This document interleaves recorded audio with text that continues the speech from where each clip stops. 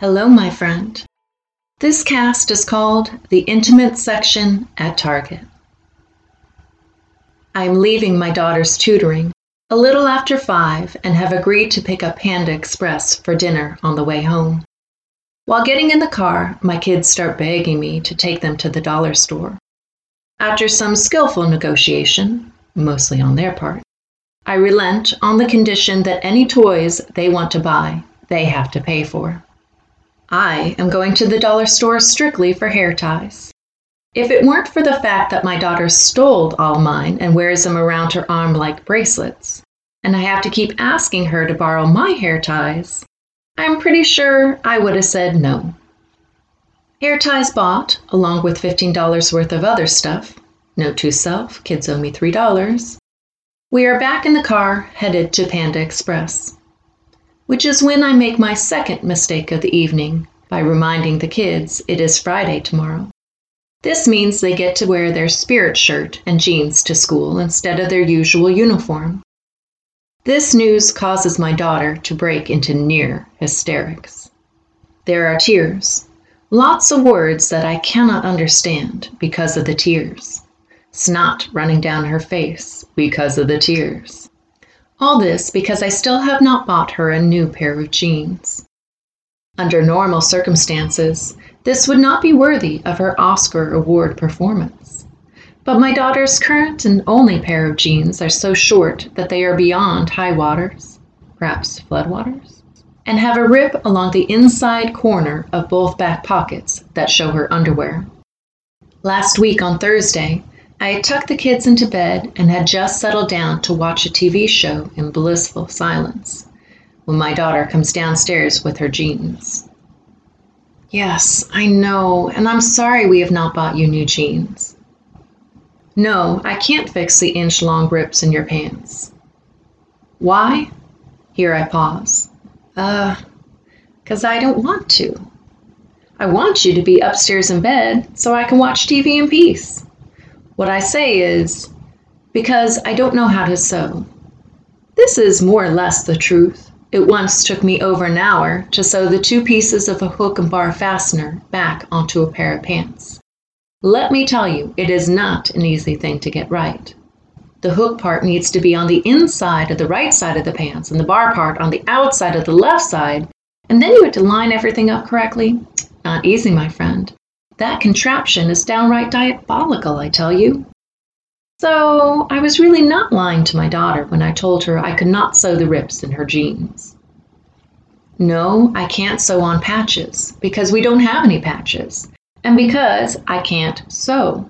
You'll just have to wear your normal uniform pants tomorrow, and we will buy you jeans soon. The following day, which was last Friday, I see her go to her room with a glue stick and some tissues. After a couple of minutes, she came downstairs wearing the ripped jeans.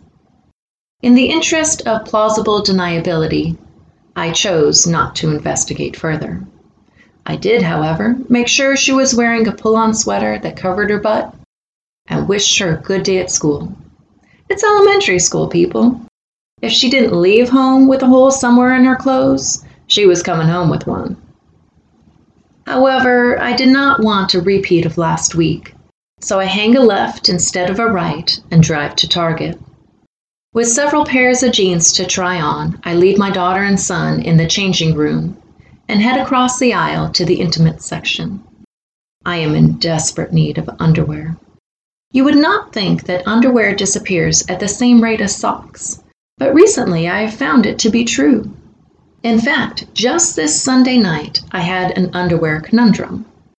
I had a business trip that I was semi-packed for. I had all of my outfits ready to go, neatly stacked on the bed. Shirt, pants, shoes, shirt, pants, shoes, shirt, pants, shoes. 3-day trip, 3 outfits. Okay, so there was only 1 pair of shoes, but they went with all the outfits. Now, all I had to pack was the easy stuff. Bras, underwear, socks, then toiletries. When it comes to packing, I always start at the top with shirts and work down to the bottom so I make sure I don't forget anything.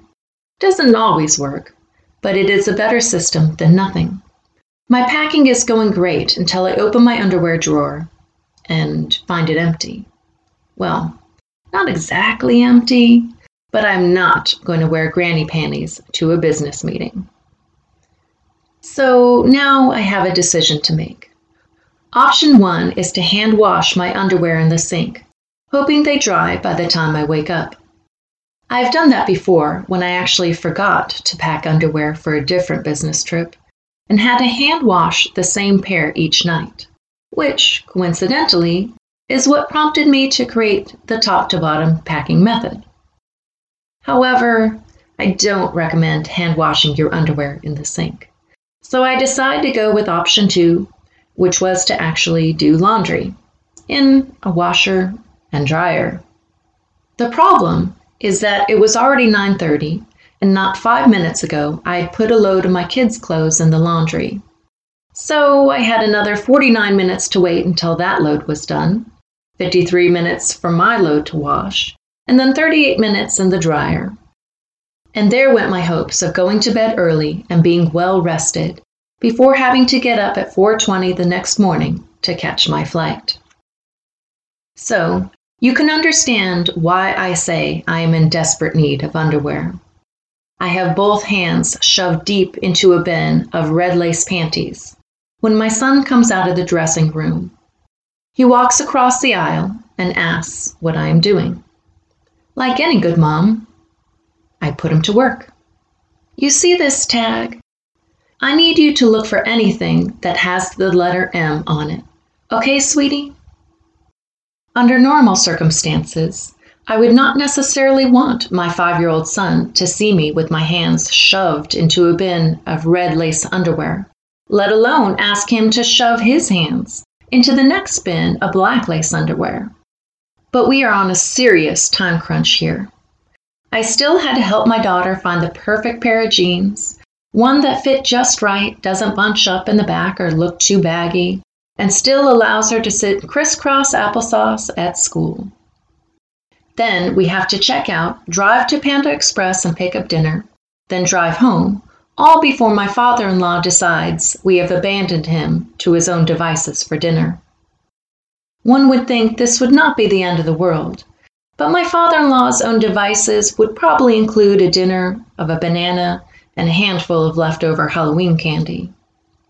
This would be frowned upon for a normal human being, but as a diabetic, well, you get where I'm going with this. So there was no time to waste, and 4 hands are always better than 2. My son, always one to please, starts rummaging around in the various bins of different colored underwear, and after a minute or so holds up a pair of purple lace panties high above his head and shouts, "I got it, Mom! I found an M!" This happened just as 2 women were walking by. I didn't hear the question asked, but the other lady responded with, "Oh goodness, not here. Maybe I would buy panties at Victoria's Secret or someplace like that." The unspoken other half of that response was, "I mean, look at this place. Do you see the kind of people who buy panties at Target? I mean, that woman is clearly unhinged." I take the purple panties that my son is still waving over his head and say, loud enough for them to hear, "Good job, sweetie, but I don't like that color. Keep looking. Maybe try the flower print thongs over in that bin."